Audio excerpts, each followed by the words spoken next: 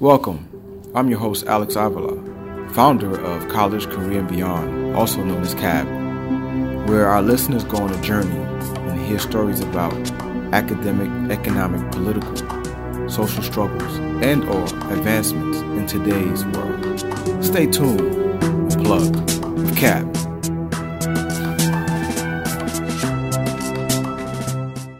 All right, ladies and gentlemen, welcome to another podcast with College, Career, and Beyond. I'm your host, Alex Avila. We have the amazing, lovely, intelligent Maxine Hughes. Is that your last name, Hughes? Maxine Hughes. Hughes. All right. And she's a big deal, ladies and gentlemen. She's been doing her thing for the last... Would you say you've been in your profession for almost 5-6 years now? No, it's been over a decade. 10 years? Mm-hmm. Wow. I graduated with my master's in 2010. So we're at the decade mark, pretty much. It's been like 10 and a half years, essentially. We got to celebrate that. And then because we're going to go right into your story, how you got into what you're doing. Tell everybody, what is your profession? I am a licensed marriage and family therapist. And also I added a specialization after I got licensed as a certified sex therapist candidate, where I'm currently completing my hours to be certified as a sex therapist. And I have a private practice in Beverly Hills that's now virtual due to COVID. Called Life and Sex Therapy Center. That's a great way to open up this podcast. And ladies and gentlemen, I know you got a lot of questions. And I know from my students, I'm a professor. I teach liberal studies and I also teach English, all pretty much from entry to grad school. So I'm all over the place with it. But I always have these students who are always asking questions about professions and how to get into certain fields. And I was like, you know what? You will be a great interview. I actually wrapped up a few classes, and out of, I think it was 300 students, I had 7 that are thinking about going into social work or clinical psych. Yeah. Mm-hmm. And they really have no clue. So you're like the guru in this space, and we're going to go right into it. But before we start and talk about this profession and what you do, let's talk about how you came to be who you are today. So let's go back a little bit. So let's go back a little bit. So when did you feel you had a knack to talking and working with people? Ironically, I didn't know that, actually, maybe until I was my second year of grad school. Second year of grad school? Yeah, I didn't realize, actually. Starting off, I did community college, and initially I wanted to be I started off wanting to be a preschool teacher. Then I wanted to go into communications because I saw myself being like on a Dateline or a type of show like that. Wait, hold on. Okay, so you went from teacher to Dateline show? Like a broadcasting, like Nightline type of deal. And then after that... Hold on, where did you get that? Was there a show you was watching? Maybe at that time I would watch Dateline a lot. I'm not really sure, but I do know. Then after that, I was like, maybe I'll be a pilot. What? All over the place, right? A pilot. So then that kind of transition, by that time I was done with 2 years in school. Wait, teacher, hotline, communications, yeah. Dateline kind of thing, and in the sky.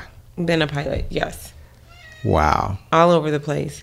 And then that went from... by the time I transferred, I was like, I think I want to be a lawyer. Transfer, wait. Because I was at community college. And what community college did you go to? I went to Valley College. San Bernardino Valley College. Ladies and gentlemen, shout out to the SBVC. Yeah.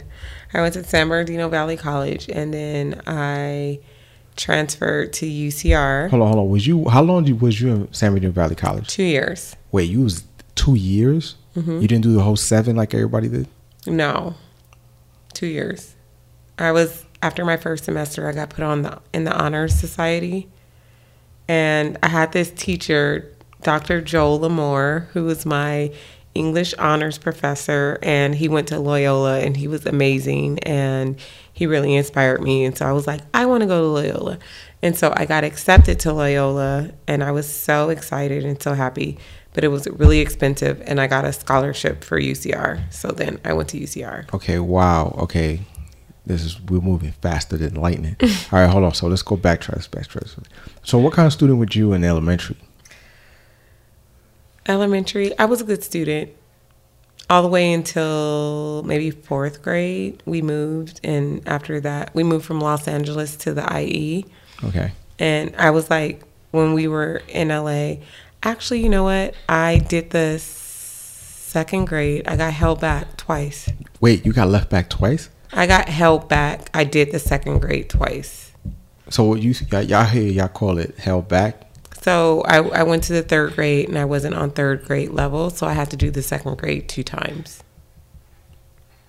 Well, in New York, that's called left back. I was left back too. They did, I don't know how many times, but yes, I feel you. Okay, go ahead. But after that, I was like a good student. I remember in 4th grade, I had a teacher, Miss Osai, and she really was instrumental in helping me learn to read and I'm sorry, you just going to just throw that. How did you get left back twice?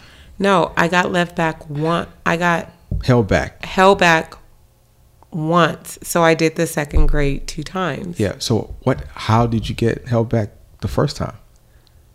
I only got held back once. I think you're getting things confused because I keep saying I did the 2nd grade twice. Yeah. I did it twice too. So that means you just got held back once. I know why I got left back. Did you know why you got left back? Because I wasn't on 2nd grade reading or 3rd grade reading. It was the reading comprehension? Yeah. I was acting up. No. And I wasn't doing my work. And I was also in special ed. They did everything. And fights and everything. So I had a lot of issues. We transferred from like public school to private school. And at the private school, when I say we, me and my sisters, but I had a twin sister. So my twin sister and I weren't at the 3rd grade reading level for the private school. So they made us do 2nd grade at the private school. So the public school wasn't giving you adequate teaching? Not adequate enough for the private school we went to. Was you embarrassed when you found out, or was you even aware at that time? No, I felt embarrassed, but I was just like, whatever. What do you mean, whatever? Like, your 2nd grade, what is that? How old is that? Was 7? Yeah, I didn't have any control of the situation. So you was like the oldest one in your class? Yeah. Both of y'all got held back, right? Mm-hmm. Wow. But I remember the private school, we still weren't at 3rd grade reading level going like into summer. So we had to go to summer school, and the principal had to work with us. So they really dedicated to make sure that you were up to standards. Yeah. But then we went to, that's when I went. So then after that, my mom took us out and put us back in private school. And that's when I had Miss Osai I don't remember what school it was. It was in Compton. I had Miss Osai as my teacher, and she was instrumental to like helping me to get to where I needed to be as far as reading and comprehension. So she spent time with you. Yeah, she was just like an amazing African American. She was married to this African. I remember like she had 2 daughters. I remember so much about her family. Mm-hmm. How many? Describe the school for people who may not understand, like what kind of demographic or location. Can you paint us a picture? Like what kind of students were you? Like when I got kicked out of PS5, I was sent to PS25, and that was a predominantly Black and Latino school. Well, it was, I would say, mainly Black. It was predominantly Black. I wish. I don't remember the name of the school. Maybe it was a 96th Street school. I feel like that's wrong, though. Wilson Riles. That was the name of it. Okay. Or that used to be the name of it. That was like over 35 years ago, so I'm not really sure. But I remember I did 3rd grade with Miss Osai. They had a music program. I tried to play the flute. My parents were very, very supportive. I wasn't very good. I remember they would have like plays, so like drama for us. And then I did third grade there. I remember we walked to the library. It seemed like once a week. But my teacher, I remember there was this boy in my class named John, and his grandparents had a farm in Compton. So we took up a field trip there and like looked at the chickens and all the little things. So she was just an amazing teacher. And then my fourth grade teacher was Miss Glover, who was also both Black women, who was also very like passionate about like, you know, making sure kids like learn. So Miss Osai was instrumental in kind of like reflecting my own light as far as like my capabilities, where I think with my experience I felt like incapable, and she kind of was like, no, you can like do this. And there'd be like, I would get a book a week and like read it. I really became like, once it like clicked, I really became very like interested and passionate about like, you know, just like reading mainly.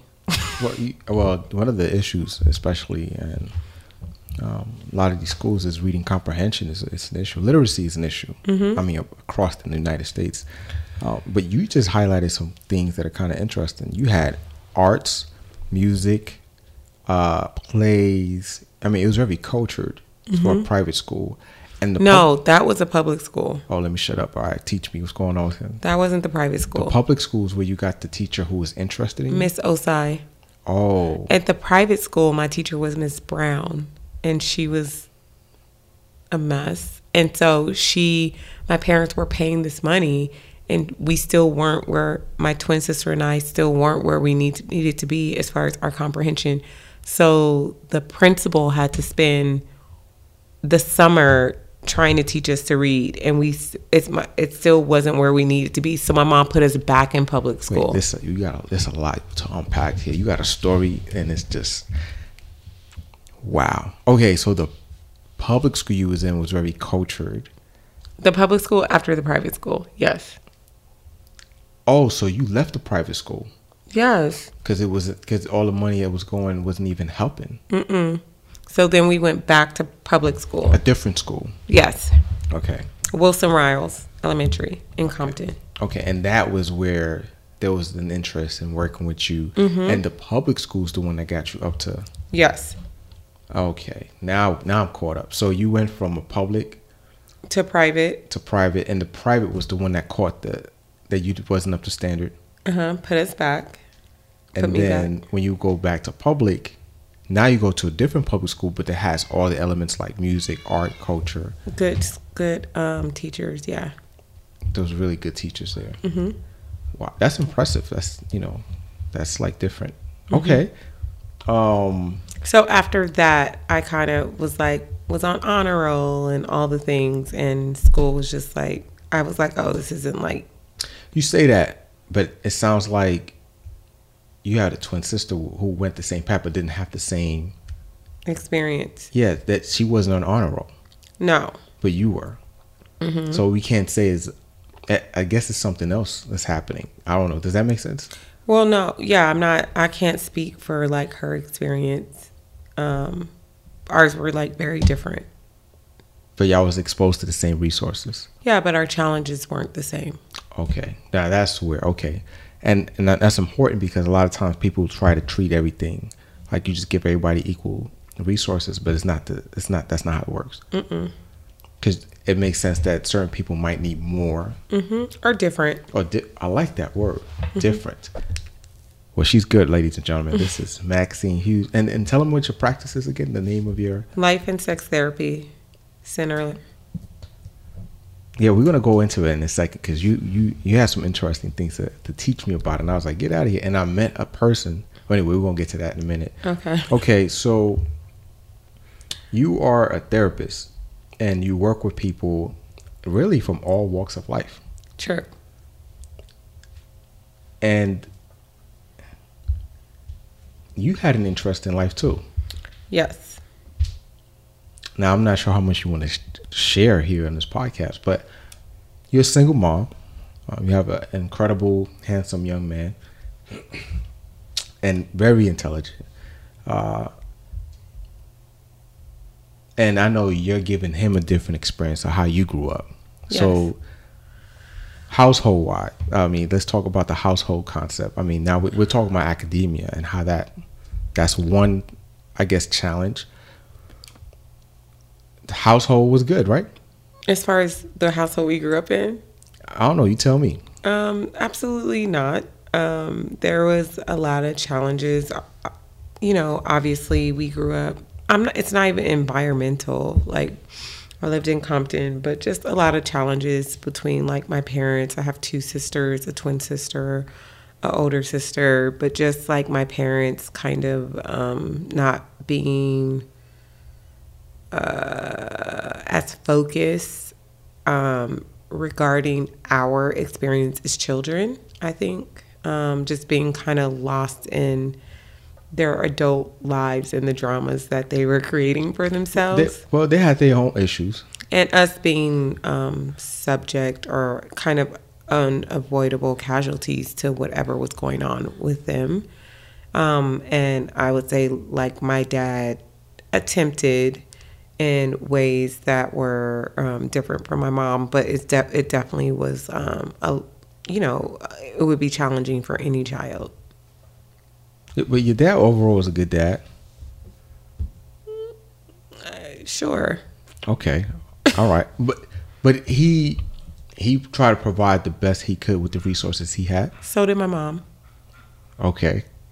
It just looked very different than the decisions I would make as a parent. Okay. All right. And when everybody's trying to do the best they can in reference or filtering their own lens, it can look very like different, you know, like, but the best you can still look like selfish to someone. Yeah. I mean, I know, but it's not like, it's still the best that they could do with what they had at that time.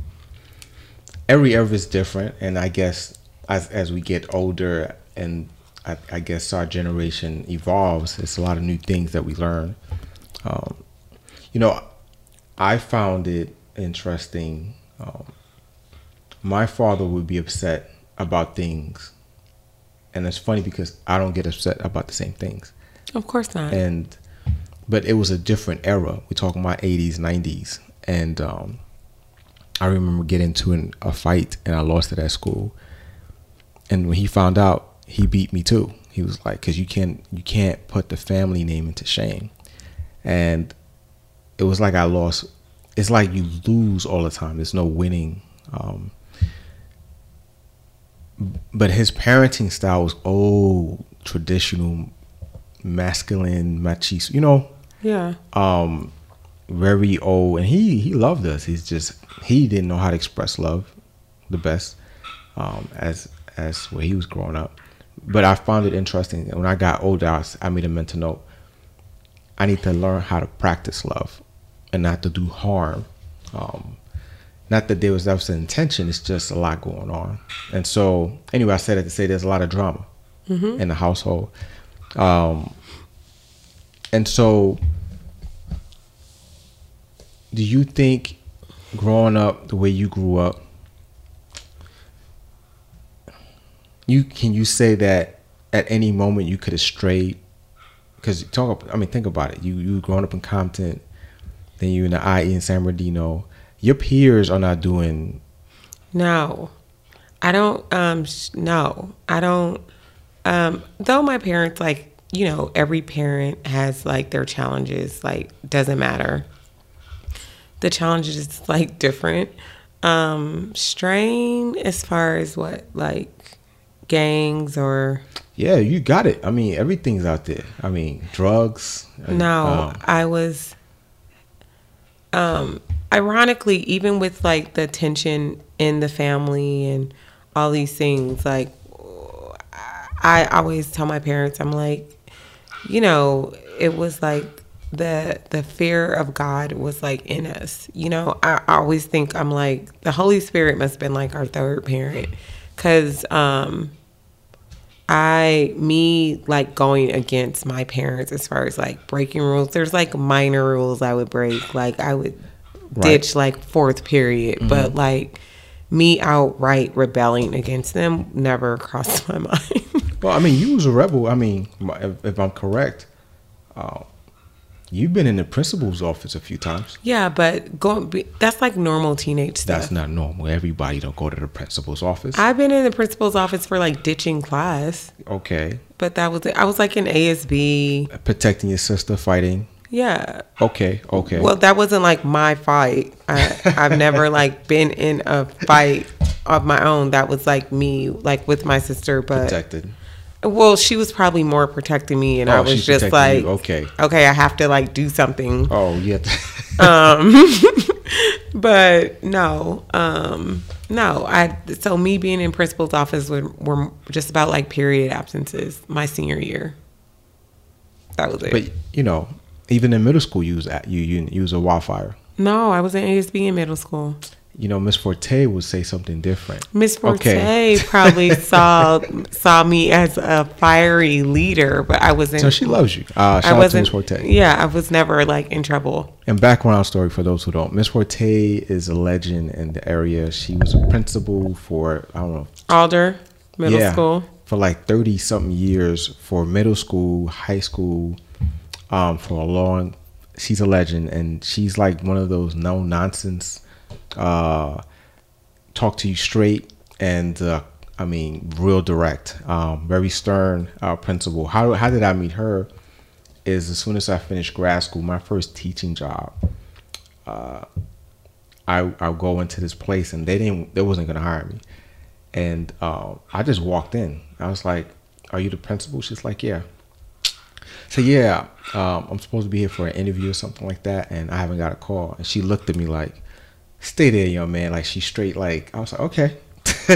And there was an issue going on. I don't know what was going on in school, but anyway, she said, "You know what kind of school this is, right?" I said, "I don't know what kind of this ain't for the weak-hearted." I said, "Okay, I'm with that." And she's like, "Are you sure?" Because I looked at all preppy.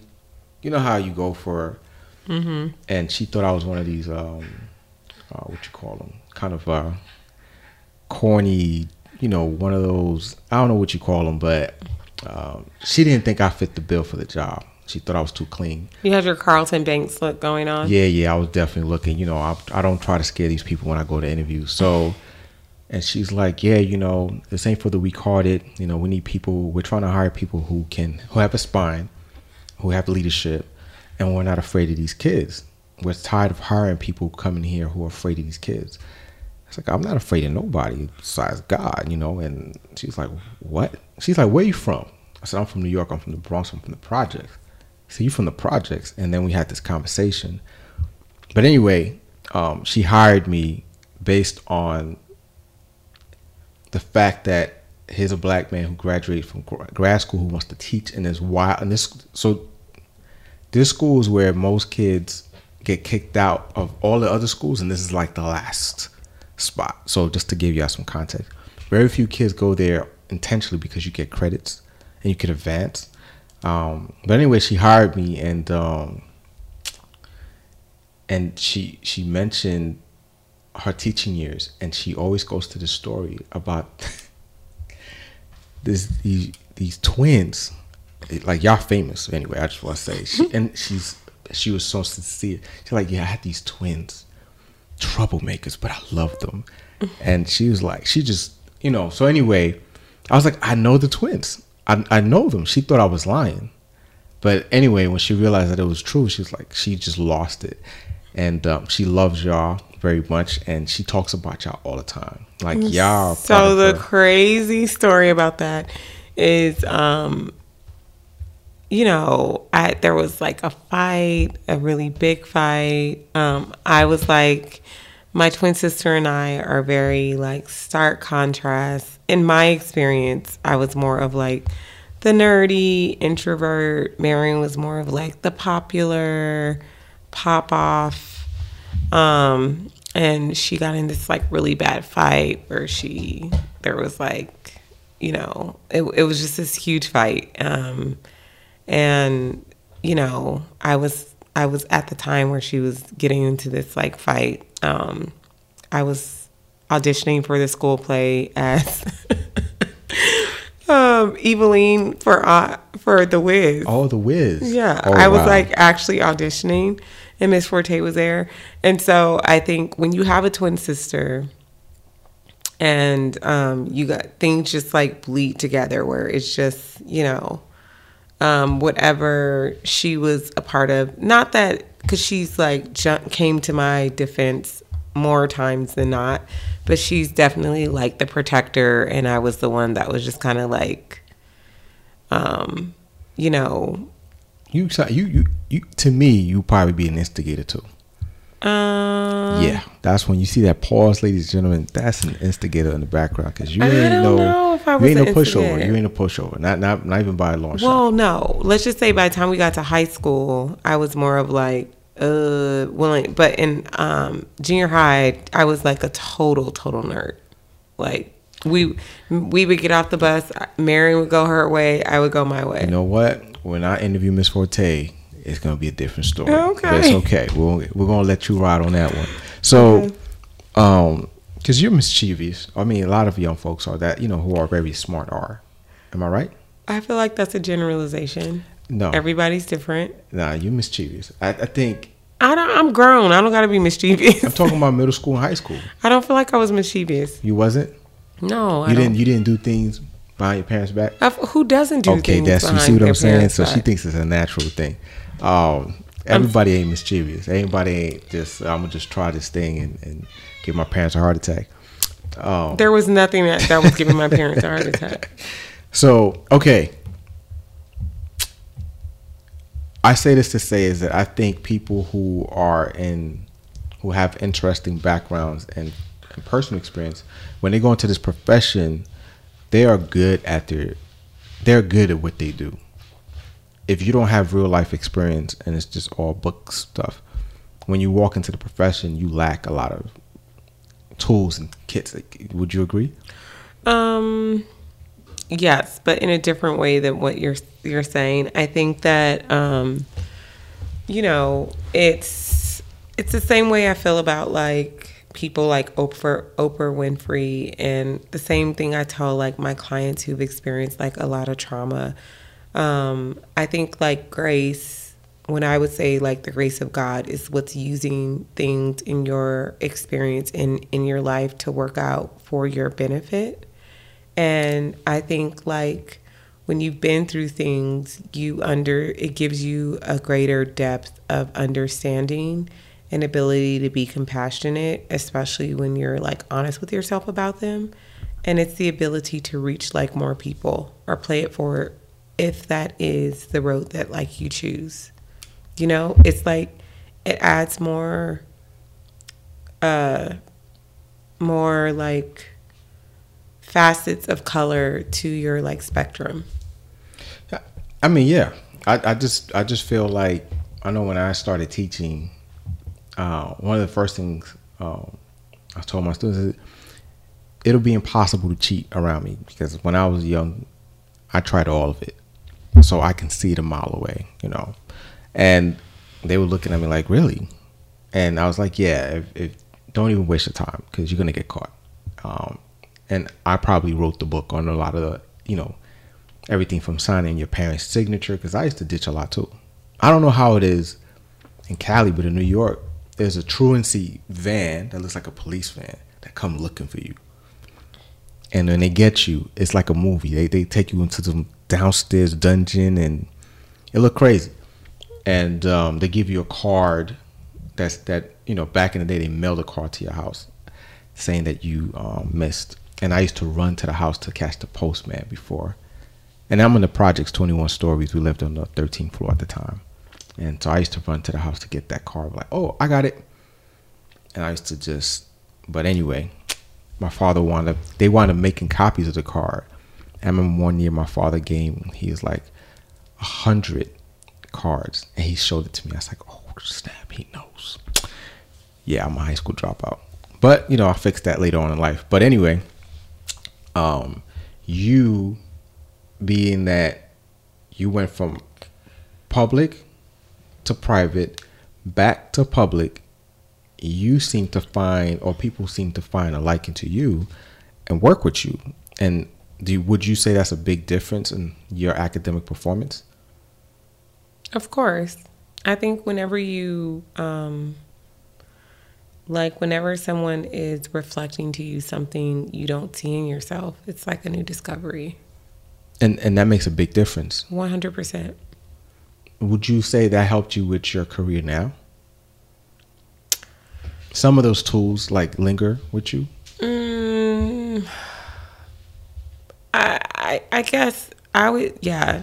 Obviously, it had to be like a little, you start with building like pebbles and then you go to like bricks, and before you know it, not before you know it, but years later, you have like a house with a gate and all these like things. So definitely, but I feel like more, it was not really, I mean, maybe because like when I was in high school, like I didn't really have any plan. Like when I graduated high school, like there was like no plan. There was no like, I was like, I'm just gonna like hang out with my parents. I didn't have a driver's license. So, well, hey, New Yorkers may not understand that.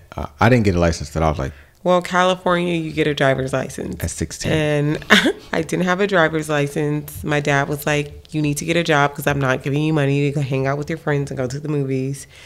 And he was like driving me to and from work. And I was like 18 or 19 years old, like not with like working at the mall, and just completely. That's your first job? Yeah. Just like, and I only got a job because my dad was like, this is the last time I'm giving you money. You need to get a job. And so I think what was more instrumental for me is I started dating this person, and his mom was just like, why don't you go to school? Why don't you have a license? And I was like, I don't know. What do I need a car for? My parents take me to work. And she's just like, no, like, you should get a car. You should, like, I'm going to drive you so you can, like, fill out your application. So when you get a car, you'll be, like, already in the system. And I think that she was very, like, pivotal in me just being, like, independent and just, like, another option. Okay. Now, because you're hitting on something that's kind of, yeah. So let's just go with it. I find it a lot of times, most of us are not successful because the people in our immediate circle may not have the skill sets or the tools to get us to the next level. And I wouldn't say that. Like my dad, because it's going to come full circle. My dad always was an entrepreneur and a business owner and like supported our family. A very like older model in that like my mom, my dad had a career entrepreneur, like had his own business, and my mom just like would work or not work or like that setup was like they just didn't go. Like my dad's a photographer. He took classes at community college to like, kind of spark his interest, and then went off to like start his own business immediately.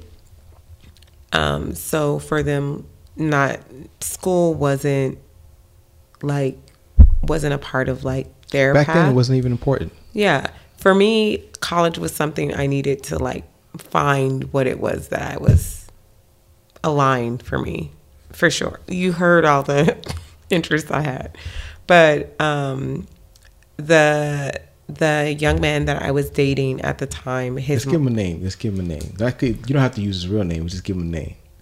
Charles. She's like, I don't want to put it, because he's going to be important part of your transition. It sounds like, because he comes up. I will just say that. I mean, he's an educator now. It's not even a big deal. His name is James Soward. Snap. Okay. He is a wonderful person. He's an educator in San Bernardino, and we dated for a very long time. And his mother was very instrumental in kind of just like showing me a path as far as like the value of education. Y'all didn't just date. Y'all were married.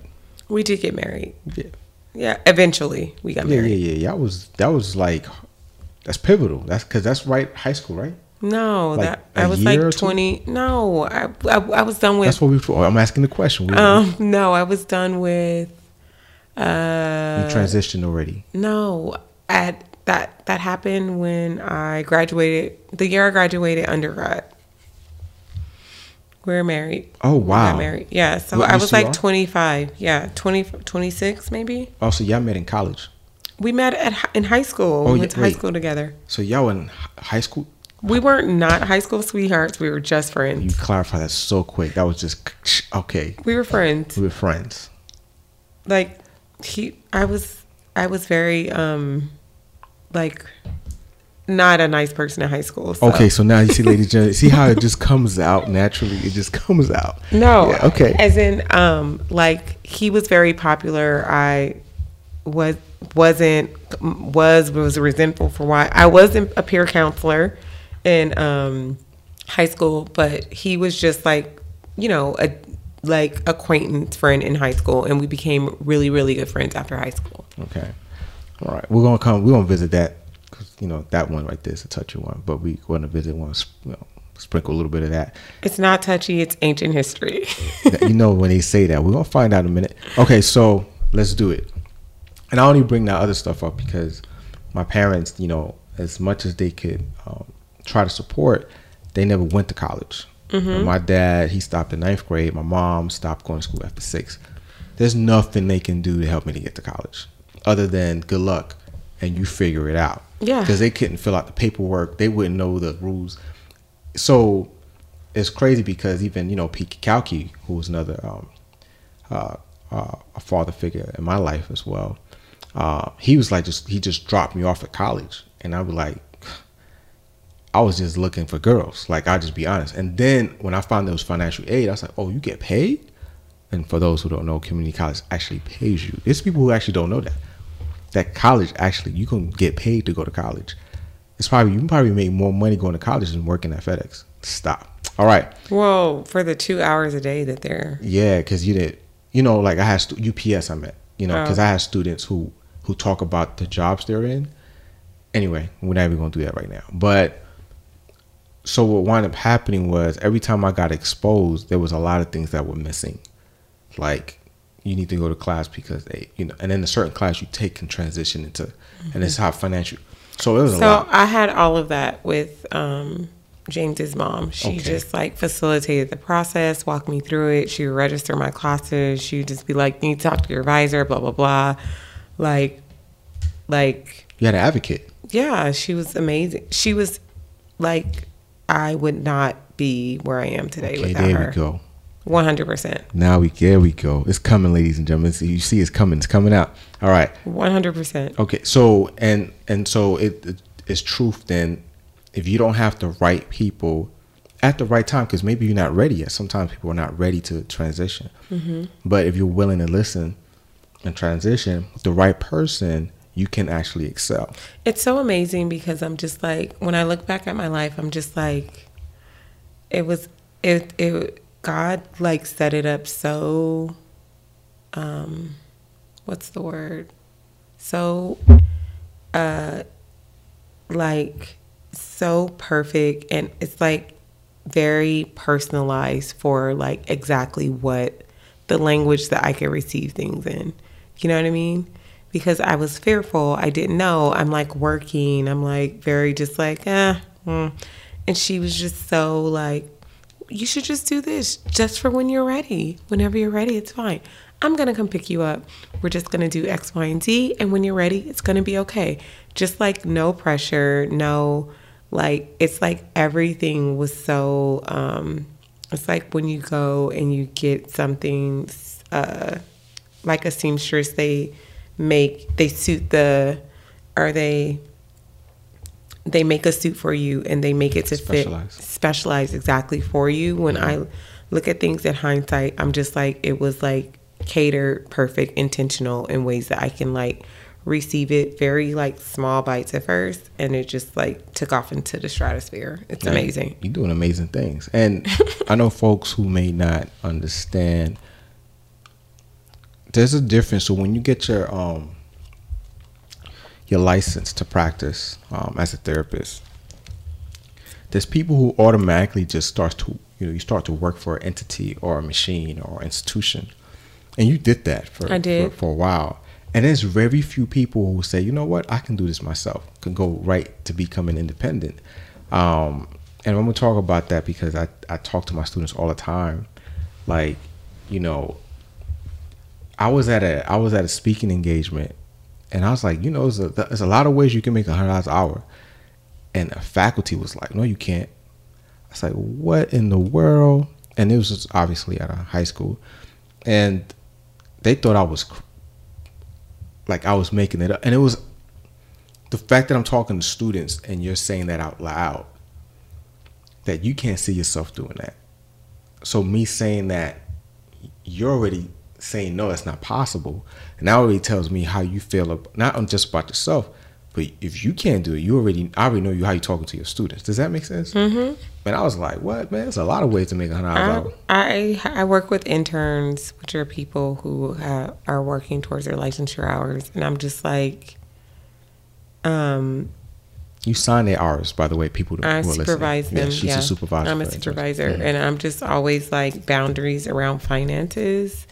Even as an intern, like, you know, like I always break it down. Like if you take a client for, I don't know, $60 a session, I was like, it's costing you money. Wow. The 60, and the session is usually an hour or 30 minutes?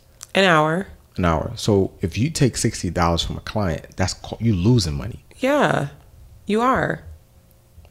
And they have like their slide, you know, and it just depends. Like for me, I have a private practice. I run a private practice. Let's just go right into it. Because my students, friends, family, people who are listening to the podcast and are curious, wherever I'm at and I bring up, you can do dope things as a therapist, you know, they think I'm crazy. They think I'm making it up. So I need you to say, if you can, all the dope things you can do as a therapist. Yeah, but just go ahead and just share, like, what is the minimum, average, and max that a person can make. You know, you can talk about your personal, when you saw some real money coming in. What's the jump? Because you know how it is, like when you start working with somebody and then you start working for yourself. What's the Okay, when I can talk. I can just okay. When the last job I had, I think I was making $65,000 a year. I was a new mom. They don't know that. You got to break it down by hours. They don't understand what that means. So how much was $65,000 a year? Is what you're saying per hour? Yeah. Okay, let's see. Because I literally be talking. They was like, oh, wow, okay. But when you break it down by hours, because people, you know, they get a check by hour. People not too many people's salary. $32.50. So he's making $32.50 an hour was my last job.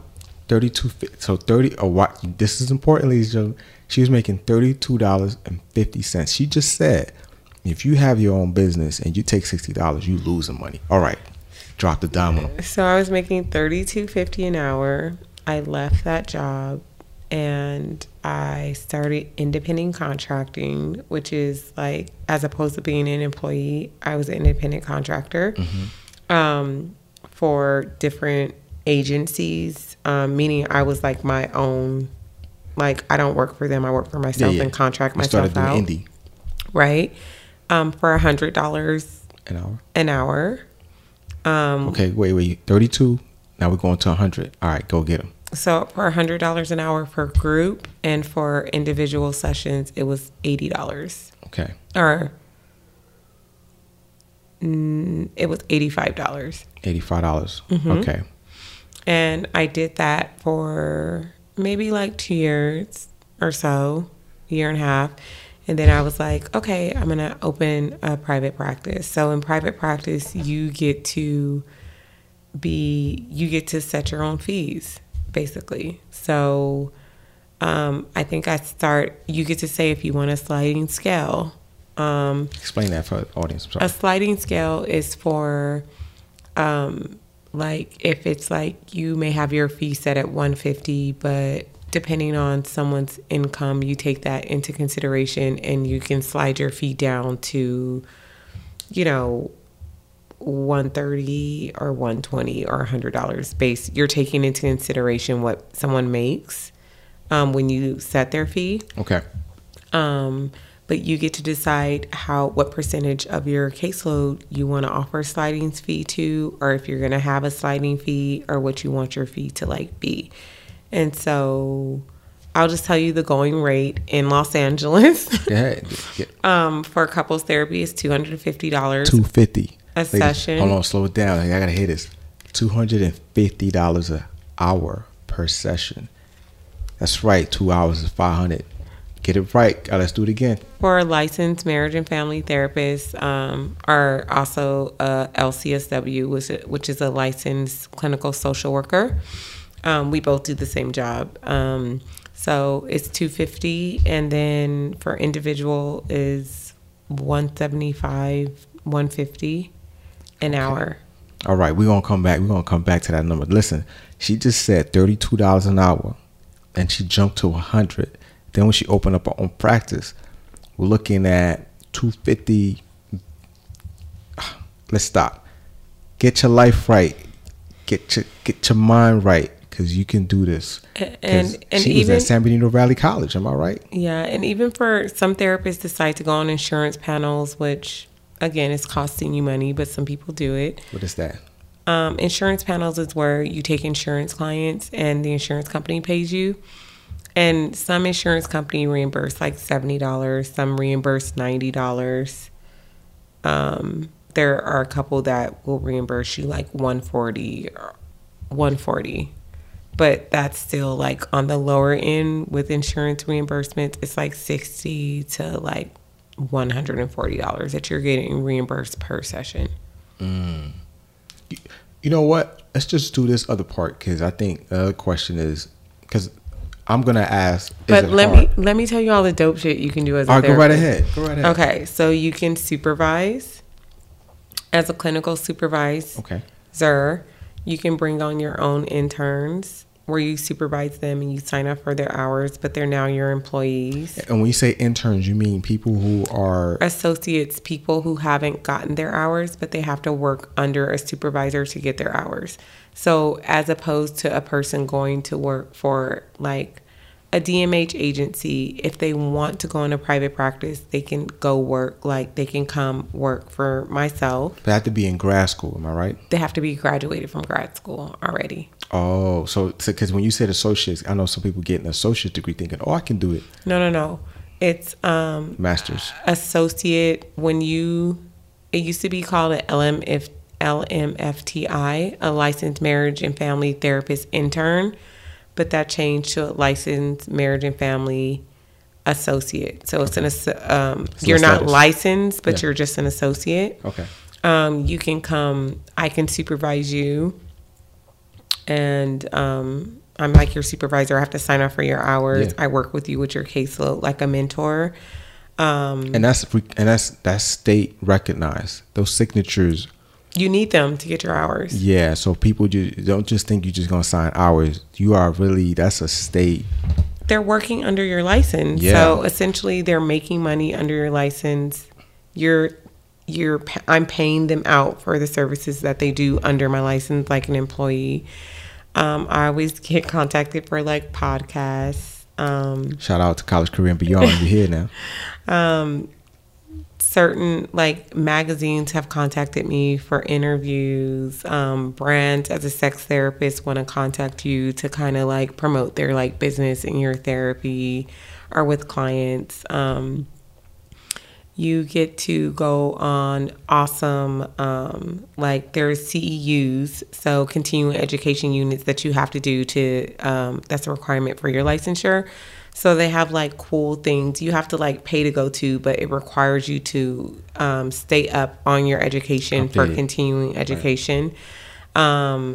You can write blogs, you can start your own podcast, you can like write books, you can like on social media platforms, like Clubhouse is like one of them. You can like moderate groups and people like automatically see you as someone who is someone to look to, like in your industry. Yeah, credible, yeah. Credible for your industry. So, you know, I've gotten like contacted to go on like TV shows and different like things. So there's tons of amazing shit that you can do as like a therapist.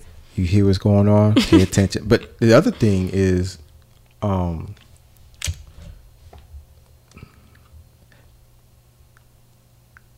people may think that it's easy for you to say that, and I've realized that, and doing platforms when I do public speakings and when I'm touring and doing all that kind of stuff, depending on the neighborhood I'm in, it's like, well, that's for you. You know, they don't see themselves in that position.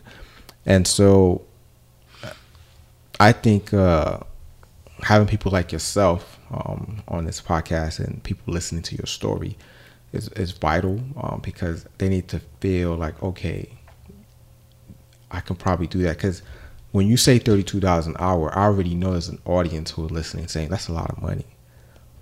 They don't know that that's not, you know.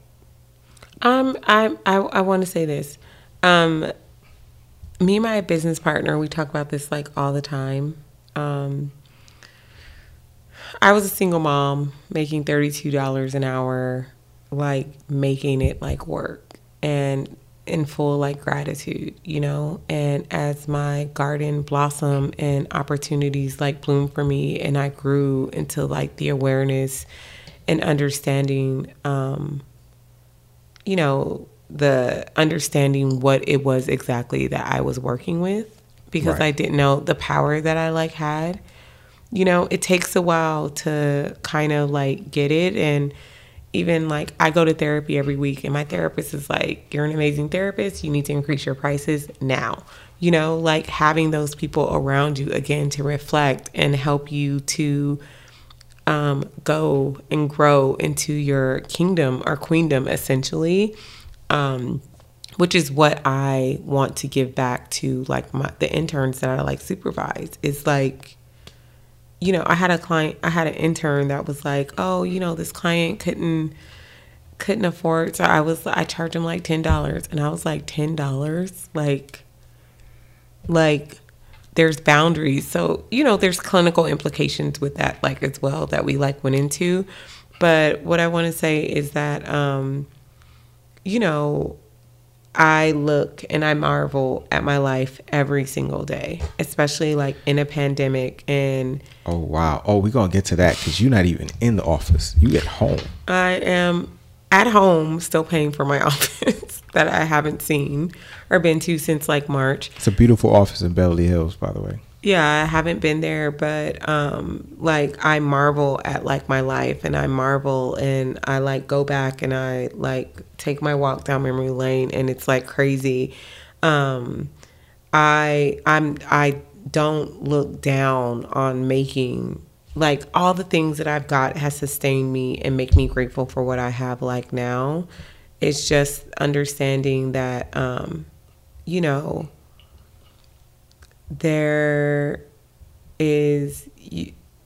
like you said, you can make there's a lot of ways to make $100 an hour. I think once the door opens up, you start to look back like, I can't believe I didn't know this. You know, like I say, because I remember making my first $30 an hour, and I thought I was doing something.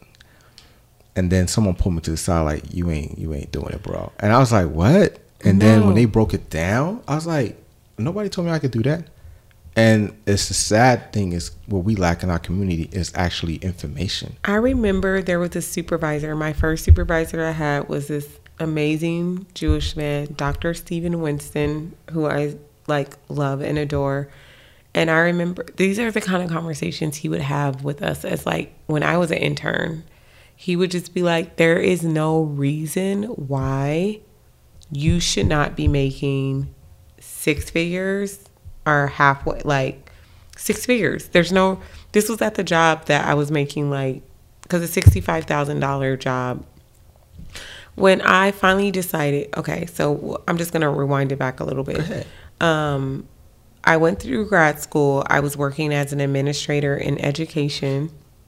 What kind of degree you got in grad school, so people know what kind of degree you have to get? I'm sorry. Clinical psychology, a master's in clinical psychology, marriage and family therapy. That's 2? No, that was just like the one. It was 1 degree, clinical psychology with a specialization in marriage and family therapy. But the whole time I was in grad school, I was working in higher ed as a secretary, right? Director of admissions. Okay. For a school.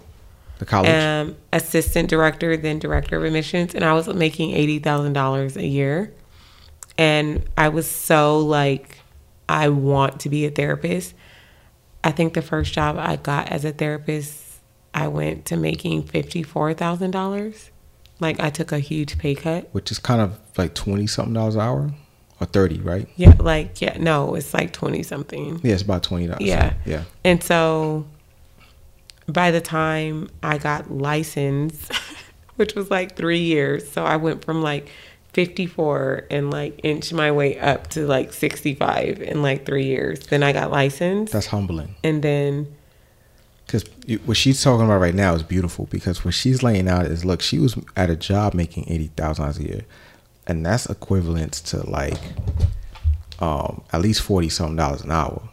And cops make that kind of money, and that's a career, right? And there's a difference between a job and a career. I think a lot of folks that are in our community teach us how to get a job, but not a career. It was $38.46 per hour. So you was making $38? $38.46 per hour is $80,000 a year. Okay. And then I went to making from 38 per year, or how much did I say it was an hour? 38 an hour. Let's just play to $25. So she went from $40 to $25. Wow. Because you believe that you wanted to pursue your passion. Yeah. So at that point, it wasn't about money. It was about the passion. No. You had that itch. And it was like, I need to do this because this is what I want to do in my life. That's a beautiful thing. And I think everybody should hear that. A lot of times taking the pay cut is more important, because the experience and the trajectory and the journey is more powerful in the end. Yeah. I was like, I remember they offered me the job. They were like, we can't match your pay. We're going to have to cut it. I was like, I've never been happier to take a pay cut before. Wow. Because you're at that point, your happiness was more important. And okay. I graduated grad school, and I was like, this is what I want to do. I don't care about, it wouldn't matter if they were paying me $150,000 a year as an administrator for education or assistant director. Like, I did not want to do that. Right. Like, and some people just, if that's your passion, then you stick with it. But if it was my passion, I wouldn't have been going to school to be a therapist. Right. I would have just went to school for a master's in higher ed and continued that ladder. Like, I just wanted to start my life as a therapist. If someone's in a community college, what degree should they have to transfer over to a 4-year to do what you're doing? I guess the best thing I can say would be like, there's also a big difference between a psychology degree and a clinical psych. Explain that. Psychology degrees typically like studying of the mind and the brain, and clinical psych is like, as a clinician using psychology. So I think depending on the master's program that you want to go to, it doesn't really matter. You can have someone who goes to school for like English and still decide they want to do clinical psychology, and they just have to go back and take prereqs. How long is the prereqs process? Is it a year or a year and a half? It was 3 classes for me. 3 classes for prereqs? Well, I had a degree in sociology, so I just had to go back and take abnormal psychology, and 2 other psychology classes, and then it's like 8 classes total, maybe. No, it's just 3. Not for you, I'm saying, but somebody with the English or nursing or. Yeah, it might be a lot more. Like 8, probably 9 classes. I have no clue, but if you're coming from an English background, you probably have like, I would say maybe like 4. No, maybe 6. About 6. Yeah. It's about a year. Yeah, because they had prereqs, and some of them I had already did, so I only need to do like 3 for the school I went to, which was Azusa Pacific University. Shout out to APU. APU. So, okay. And the only reason I bring that up because I think what I would tell your listeners is if there's any inkling that they have for what they want to do for a graduate degree, is just to like start, just like look up what are the classes. To be in a pre-contemplative state. It's okay to like contemplate. You're not like signing a contract. So, you know, if you're just to be contemplating what it is that they may need so they can set themselves up. Yeah, well, she's basically saying you need to do some research. And also, I mean, the other thing is, you know, the school's more expensive now, and the systems, it's more expensive to live now than back then. Back then, no, yeah. just joking. I mean, yeah, it is, because 10 years ago, gas was like $2. You know, now it's like $3.50, $4. You know, and that's the new norm. You know, peanut butter is, you know, it's $4. Peanut butter, you know, it's real. It's real out here in the field. And I know, you know, I bring that up because I don't know if people have the luxury to not take it serious. Back then, the cost of living was low, so you can just mess around and, you know, take your time and drag your feet. But with education going up in the last several years, actually 7 years, education's gone up 800, 900%. You know, I mean, classes at CSU are ranging anywhere from $1,000 to $3,000 for a class, you know, and it's just, I find it just, it's ludicrous. Everything is getting more expensive, but pay raises are not going up. So when I'm having this conversation, it really becomes like a luxury. Yeah, it does. Or like a privilege. It is. It was 1,000% a privilege. You know, and as you're talking, you're single moms. You did this, so. Yes, I did it all on my own.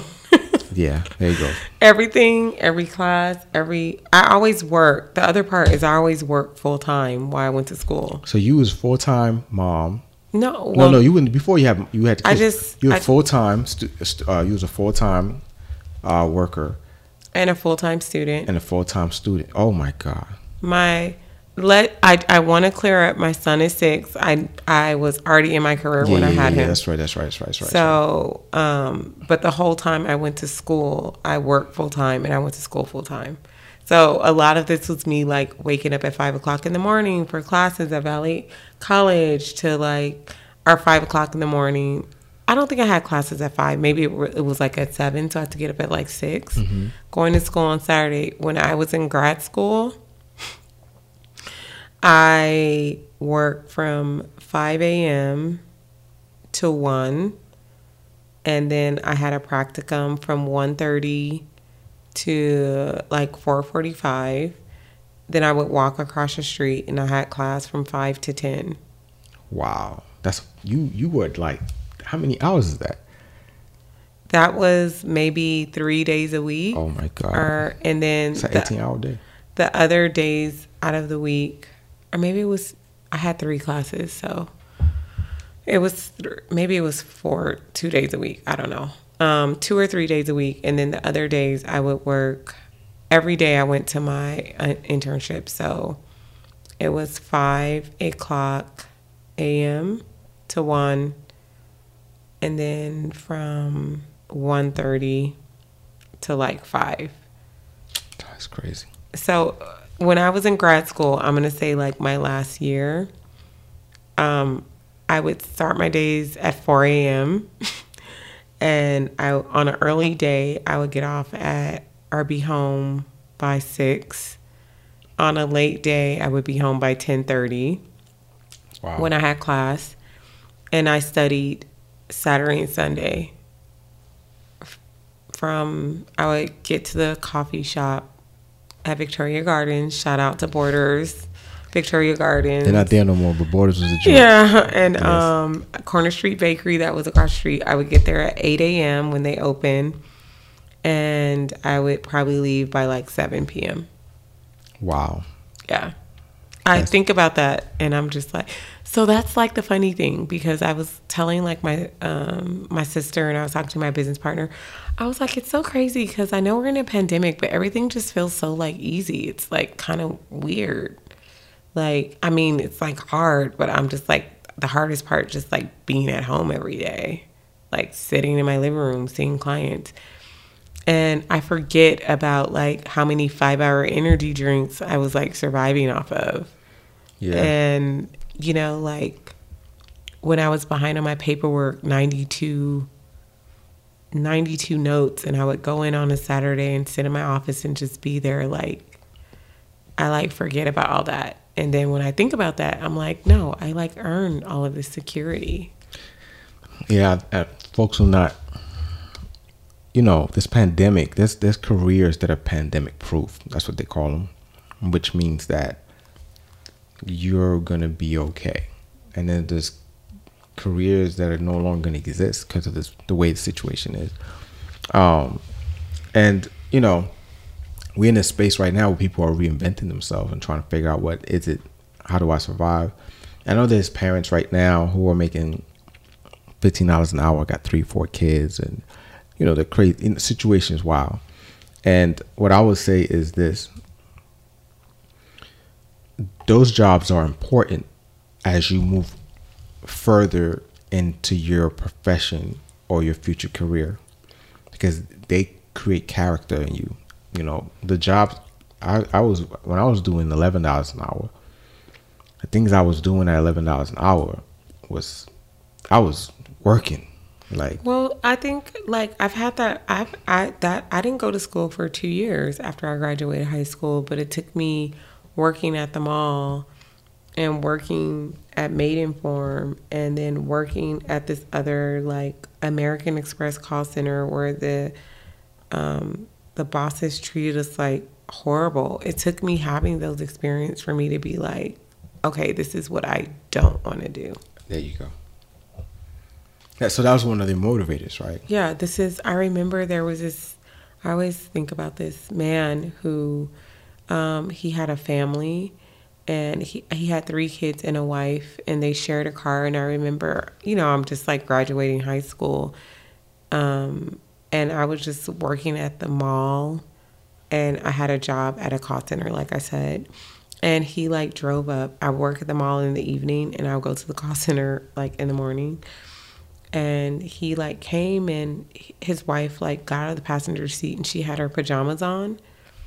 And I was just like, why is she like, this is like, why is she getting out the car? This is weird. And it like dawned on me that they only had like 1 car. Wow. And they had like 3 kids. Wow. And in that moment, I was like, he was probably like mid-30s. And I'm like 18, 19. Mm-hmm. And I was like, we make the same amount of money.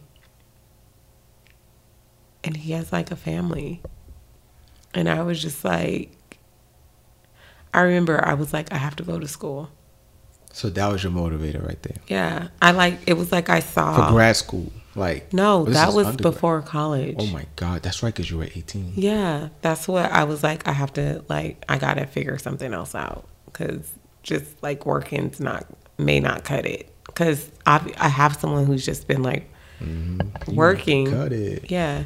And so. You know, one for me is I was at Walmart, and it was like Christmas week. And this dad had his son had to have been 3 years old, something like that, or 4. And they were Spanish, Latino. I want to say maybe Mexican, but I don't know. Every Latino is not Mexican, so let's just clear that. But he was Latino. And they were like, the dad, he must have been 30 years old. And the son, he must have been 20. The dad was like 25 or something like that. And the son was 3 or 4. And you know how you walk into a store and your kids like to pick up stuff? They just like yes. She's like, yes. They just like grab stuff. And he grabbed this toy. And I remember walking in, I was like, oh, that's kind of cool. And then we went shopping, went out with my, and then when it came to the register, we were leaving at the same time. And the dad was about to, check out. And the son had the same toy. I'm like, oh, that boy consistent, right? And the boy spoke to his dad in Spanish because he didn't really speak English. And asked the dad, hey, can we buy this? The thing was probably $5. I'll be lying if I said it was $7, but it was like a $5. It was like, the dad looked around, and I pretended because he didn't know I spoke Spanish. A lot of people don't know I speak Spanish. But when he looked back to see if anybody was listening, I just turned my head and the dad turned to his son, was like, we can't afford that. That's too much money. And the kid, he's so broken. I was like, that's his first time realizing that something's different. Why is it that my dad can't afford this? And the man is not a horrible man. I could tell he's sincere and loves his son. But I can tell the dad telling his son that he was broken. And the son was coming to this realization, like, we can't afford this. What does that mean? Mm-hmm. And I told myself, oh, hell no. I don't want to ever be in that situation where I can't afford this. And it's embarrassing because the line, it's like people, and it's, I don't know. For me, that was like, yo, I'm going to school. Yeah. It's a whole, yeah. I mean, that was, I remember that being like a defining moment. He has like 3 kids and a wife, and he's getting off this car, going to the same job you're going to, and you're making the same. Mm-hmm. And that, I remember that like sticking to me. Like I remember the day. I remember everything. He was traumatized by that. I'm not gonna say I was traumatized. I was traumatized by the dad because it hurt me. I remember that, and so there is something else for any of your listeners that are just like, okay, there's this feeling. I do remember working and just being like, another motivator is I was just like, I don't want to be replaceable. Like, wow. I don't want to be like where my place is a place where like you can't just bring someone else off the street to replace me. No, you're the boss. You run that. Yeah. That's your show. Yeah, that's your. That's your channel. And even in like, because I do like consulting and things like that. It's like I'm not like, people pay me because like I help them. I help them organize their treatment center, or I help them give instruction to like their therapist. But because what I have to give is not something you can get anywhere else, and I'm not like replaceable. And even as an independent contractor, that was like the gray area kind of entering or like experimenting in that realm, because I was just like, I remember I was just like, this is my price and you're going to pay me or I'm not doing it. And they were had to set boundaries. And they were like, it's so like multi-layered like therapy, but they're like, you're so great at your documentation. You are great at like meeting medical necessity and being able to paint like a clinical picture of like a client and what like therapy looks like, like being able to type that out and present it to an insurance company, and they're like, okay, here's some money, you know what I mean? And so like it's like the thing, it's adding value and confidence to who you are. But I remember in that before, like in the area where I'm like seeing these people and working these jobs, I was like, where I belong is in a space where I'm not replaceable. And so this is the key part, so when we talk about this portion, it's not that making $11 an hour is a problem. It's that when you're making $11 an hour, the people treat you like you're not valuable. They treat you like crap. When you have these jobs, not careers, jobs, the way people talk to you, the way people address you, the level of disrespect, the level of sexism, racism, the isms are off the chain. Which you still get in these other spaces, but yes. But you're the boss. Yeah. The difference is you can tolerate it and you can set your own schedule. Or you can just sue them. Oh, you can. There you go. Take care of that, right? As we say that. Go take care of that. Or you can get a lawyer and sue them. Yeah. That. Facts. And so you know, and so when I'm talking to, and I know is I just had this talk with my class, and the student was talking about being a CNA. Like, that was the highest, because her family, you know, that's success. For her, that was success. And I said, all the work you're going to do for being a CNA, you might as well just go ahead and be an RN. Because CNA, you're going to get dogged out. You're going to get the whole level of disrespect. At least going as an RN, you have some type of leeway. You know what I'm saying? And they was like, no, that's just too hard. So then I feel like there's something that happens to people, and it's oppressive, where people feel like they can't live their full potential. They can't live their full life. And I understand that, but I'm going to offer something. I don't know. I think there's something that separates lions from lambs. And that's what you're trying to convert more lambs into a lion mentality. And a lot of times people are like, well, like, I just know for me, there was no other option. There's a choice. Like, when people are like, well, like, I remember I got accepted to law school, and I got accepted to be like a therapist or clinical psychology program. And I was like, what do I do? And I was just like, I'm more interested in being a therapist than being a divorce attorney. Because that's what I wanted to do. You know what's crazy? So Mia hates the story, but it's true. So shout out to Lincoln University.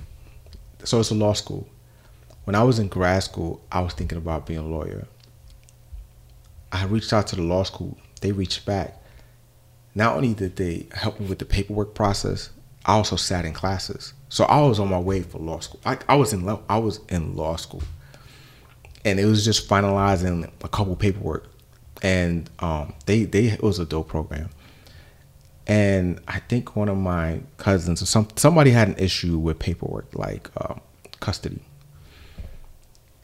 And I remember going to the courthouse, and the lady at the courthouse saying, I was asking, where can I get the paperwork to do the ABC?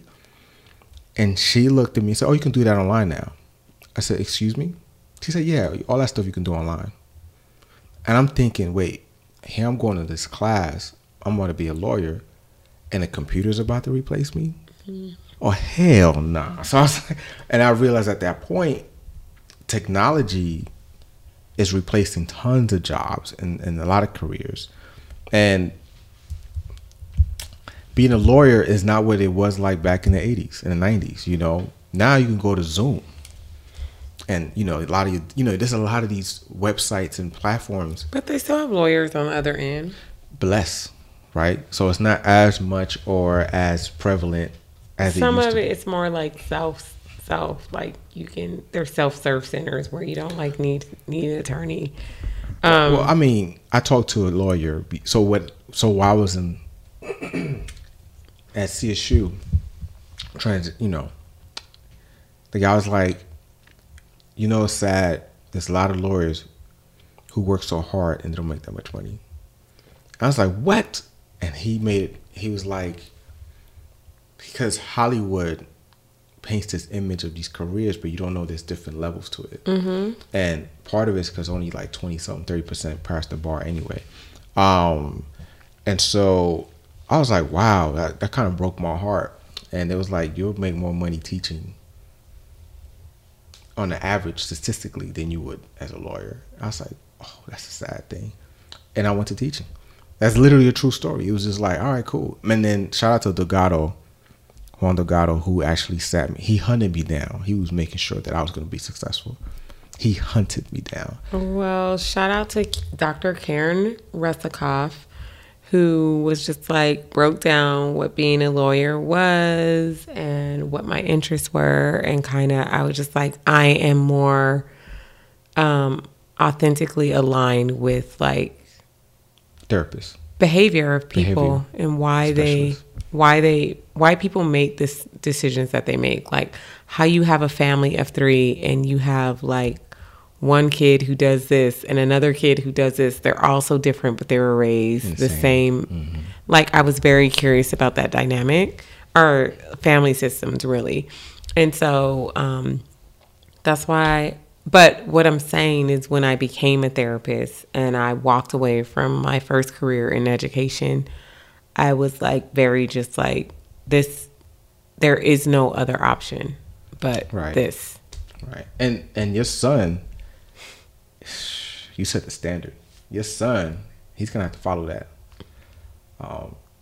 You know, but I think when you do what you do, it changes the legacy of the family. Does that make sense? Mm-hmm. Like it becomes like if they did a family tree, there was this moment right here where something went another direction. I'm gonna tell you something that's very like just to bring it all full circle. I was the first one in my family to graduate from college, right? Yeah, and you're the youngest of the sisters, right?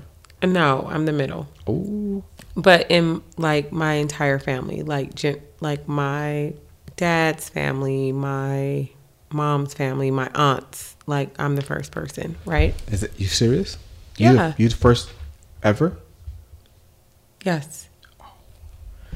So, like out of my mom's blood, like I'm saying generations. Like, Yeah. I was like the first one. And so, I remember ironically, so when I thought about like, and shout out to James's mom because she really like ushered. Like she had a college degree, right? Yeah. Yeah, there you go. She like projected something like different, right?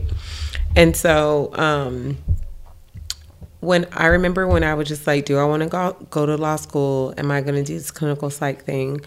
I remember I remember thinking all I want is to normalize education for my nieces and nephews because I didn't want kids at the time ever. I was just like, I'm not gonna have kids, but I just want to normalize this for like my nieces and nephews.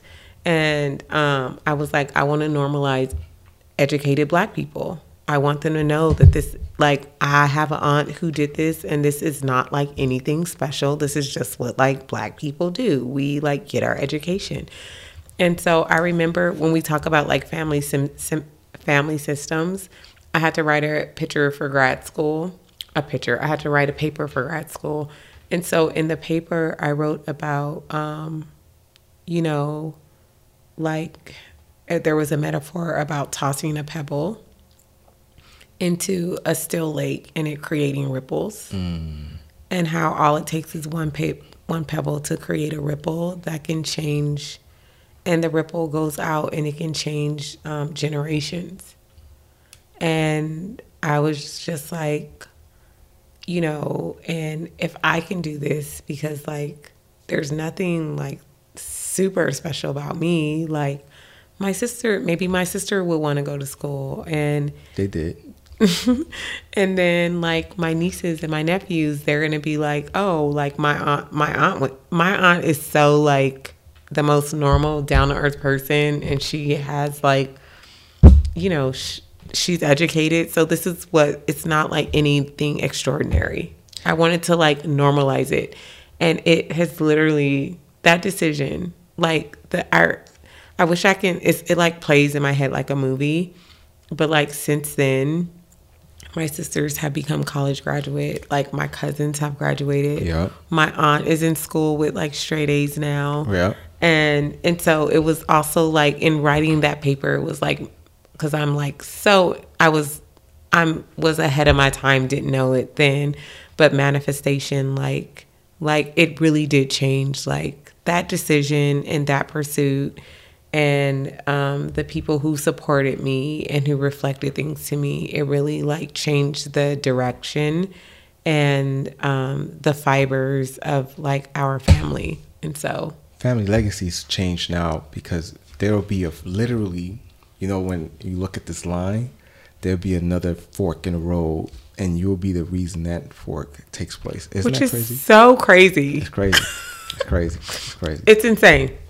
Yeah. And it brings a family to another, it just takes it to another level. So for your student who's like what is it, a CMT or CNA? A CNA. This is just what my family does. You can do something different, and because you did something different, like they will do something, like generations to come will do something different. You'll change you'll literally be the lead of a whole new generation come behind you, and then someone else is going to take it to a whole nother level. Exactly. And I want to tell you this. I am like the most like, even for like my clients, because I don't feel like I'm like the typical stereotypical therapist. I'm very like, I have tattoos. Yeah. I have like piercings. Yeah. My hair can be one color for the next, depending on like whatever. She got dreads right now. Yeah. She's rocking dreads. I'm rocking dreads right now. Last year I had like blue hair that was like, I was on my mermaid thing. So tats, the whole nine. I am like such like the most like normal. Not normal. She's unique, but she's cultured. Cultured, down to earth, humble. And I'm like, if I can do it. And I was telling my mom the other night, I was like, people look at me and they're just like, oh, you must be some like princess. And she's like, if only they knew, right? I was like, if only they knew. Like, childhood was not a cupcake walk. Even though I had people who were like, but you had both your parents. They were a little train wreckish at times. In love, right. And there were things that they did like amazingly though. And there was things that like, I think like as far as like purpose and openness and needs that like came through for me, and everybody's story looks different. But, I grew up in the projects Compton, ladies and gentlemen. No. Compton was a come up. I grew up in Watts, Imperial Court. Oh my, yes. I drive Mia Tokes. Grape Street. Yes. Yes. That was where the seed was like planted, and things like that was worse than Compton, because Compton was at that time a little bit. Compton was a come up. Yeah, it was a come up, and there was like challenges, and it's by the grace of God. But I say all that to say that your circumstances, where you live, your family dynamics, none of these things define you. We all have purpose. We are all gifted. We all have gifts, and it's about finding what that is, finding the courage, the dedication, and the commitment to watering and nurturing that to create a life that you want, and something that could change your family dynamic. Right. Something that aligns for you, not something that's being like forced on you, forced upon you. Because everybody's being forced to get a job and you know. Did you get that whole get married and story? Yes, I did. Okay. That didn't work out for me though, obviously. So. But you know how it is. Women are told to be at home But there was something else for me, and I was just, I had the courage to just get into it. Like, be willing to face ugly truths about what was being told to me and who I was. And we're going to wrap it up, and we got to do part 2. But I have to go here because I wouldn't be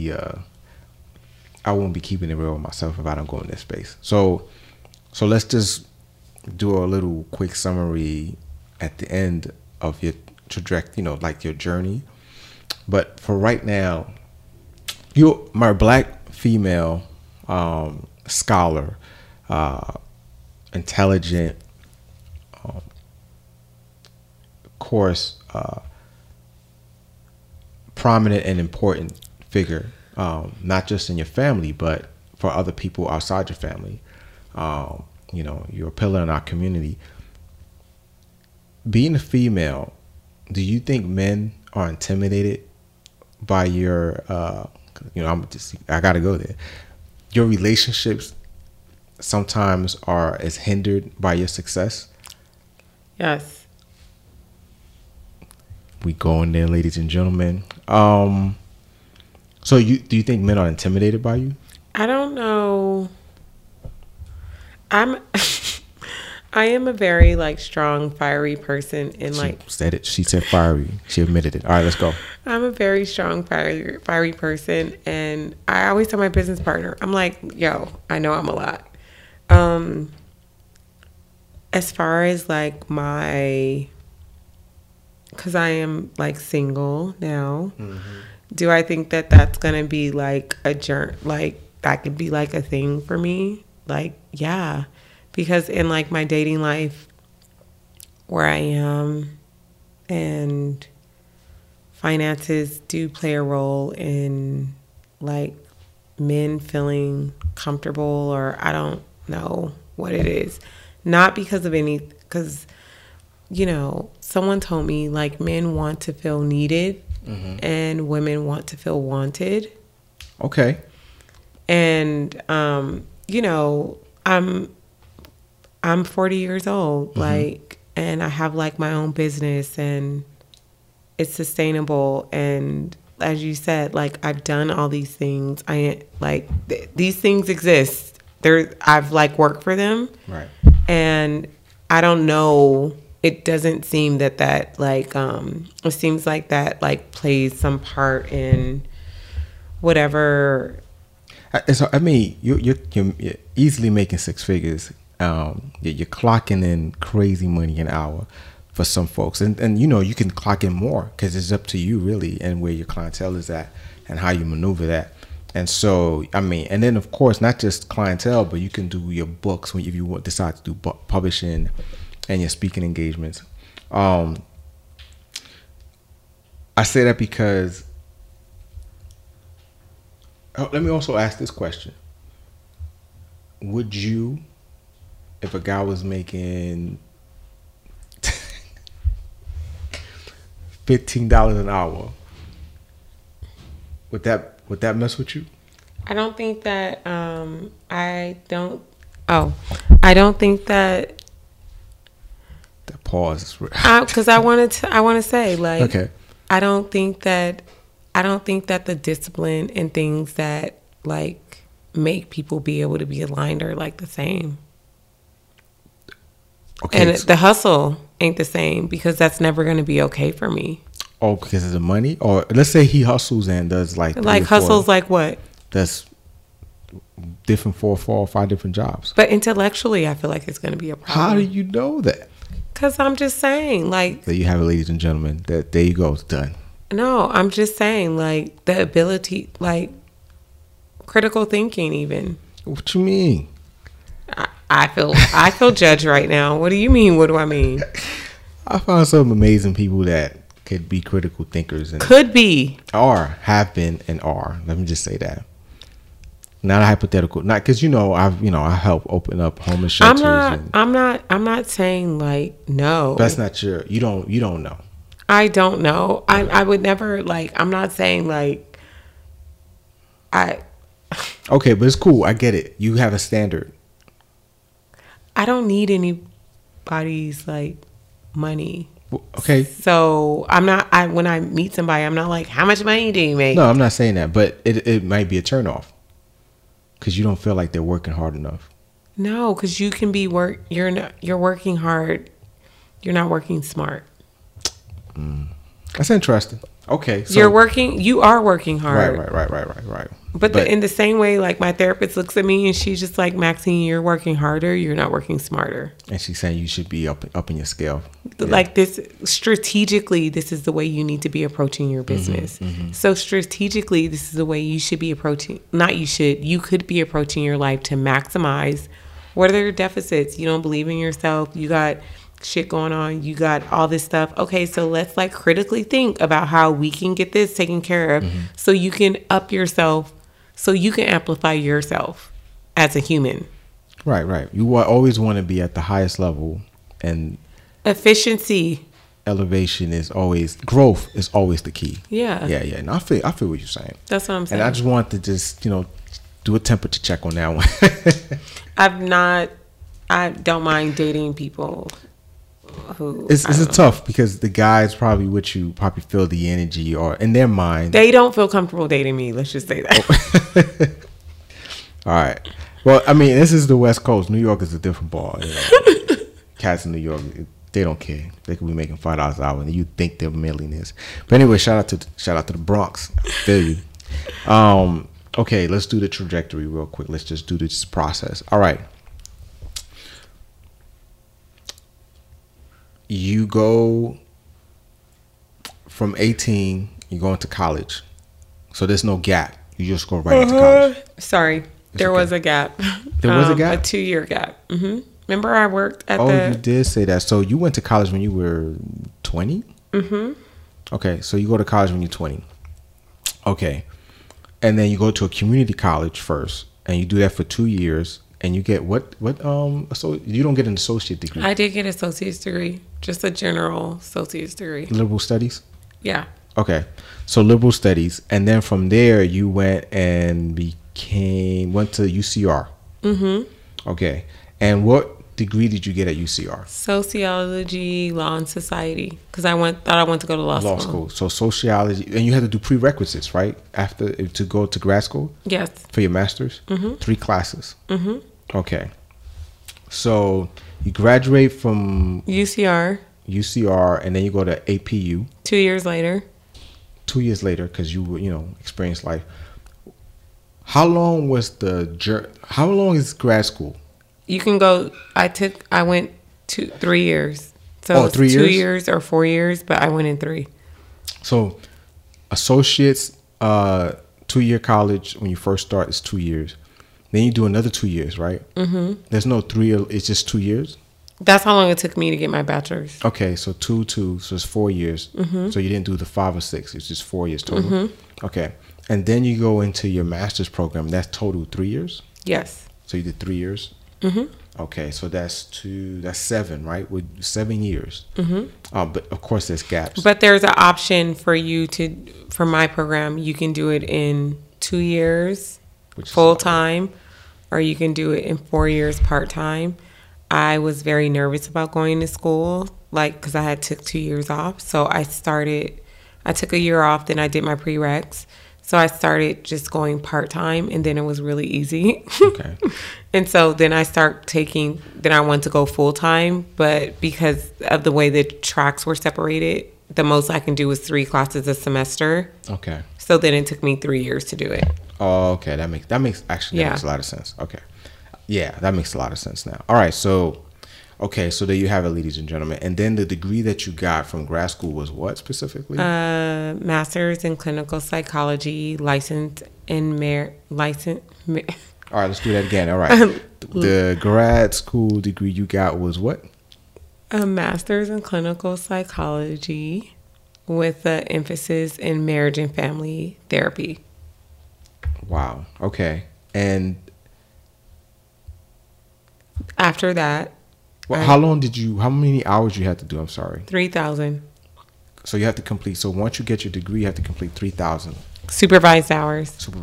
And then from there, you go take an exam? Yes. For your license? Yes. With the state of California. And the reason you do that is because that's how you practice, right? That's how you get to practice independently on your own. Independently. All right. If you don't do that, you don't have to do that. And you can just work under somebody, right? Yeah, but... There she go. I feel you. Yeah, you got to elevate. What's the point in that? Get your hours done. Take your test. There's a video I made when I was like, I'm out of the South into the North, people. When I after I got licensed, because that's how it feels like. Right. Like, it's you, freedom.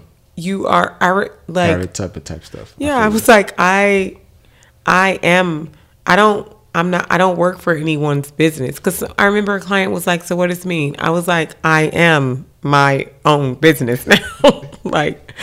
I am the business now. Yeah, you're the business for sure. 1,000%. And then price range, you started off when you first got your practice, your license. You was $30 an hour.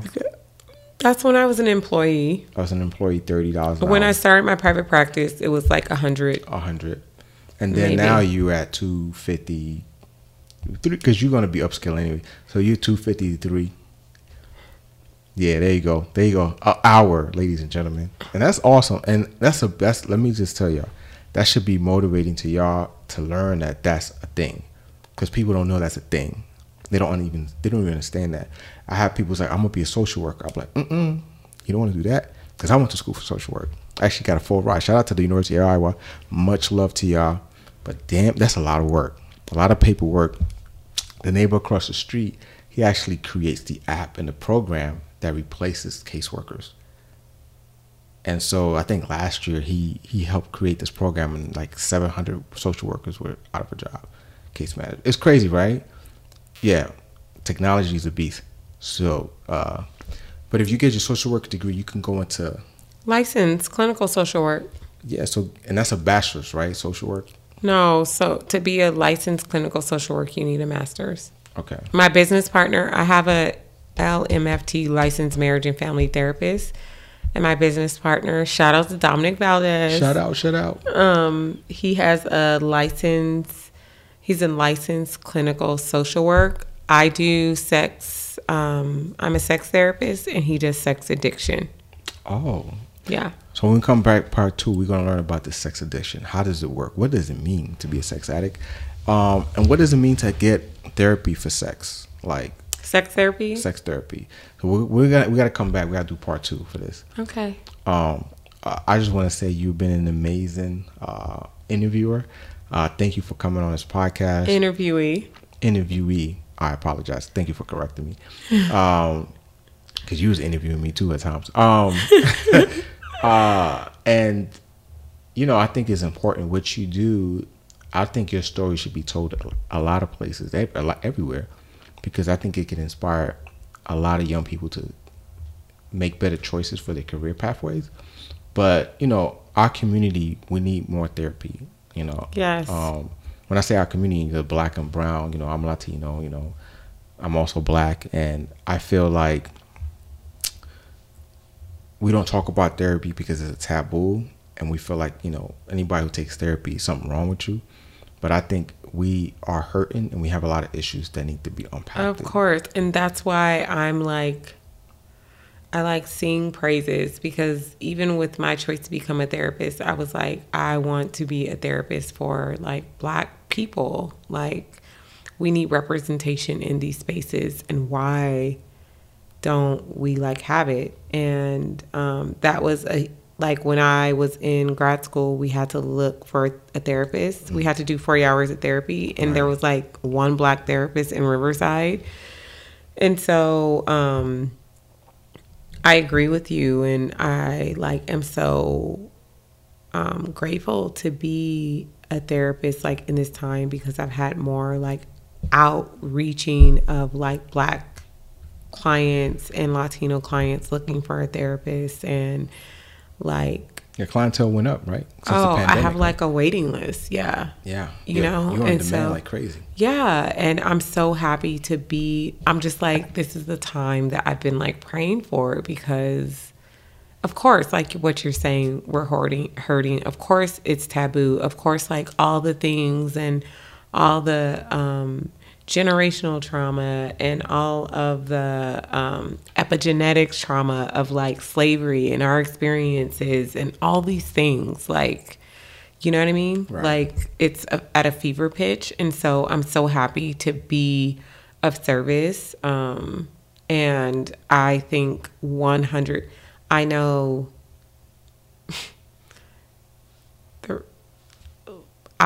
how comfortable how like grateful I felt when I found my therapist who's like black.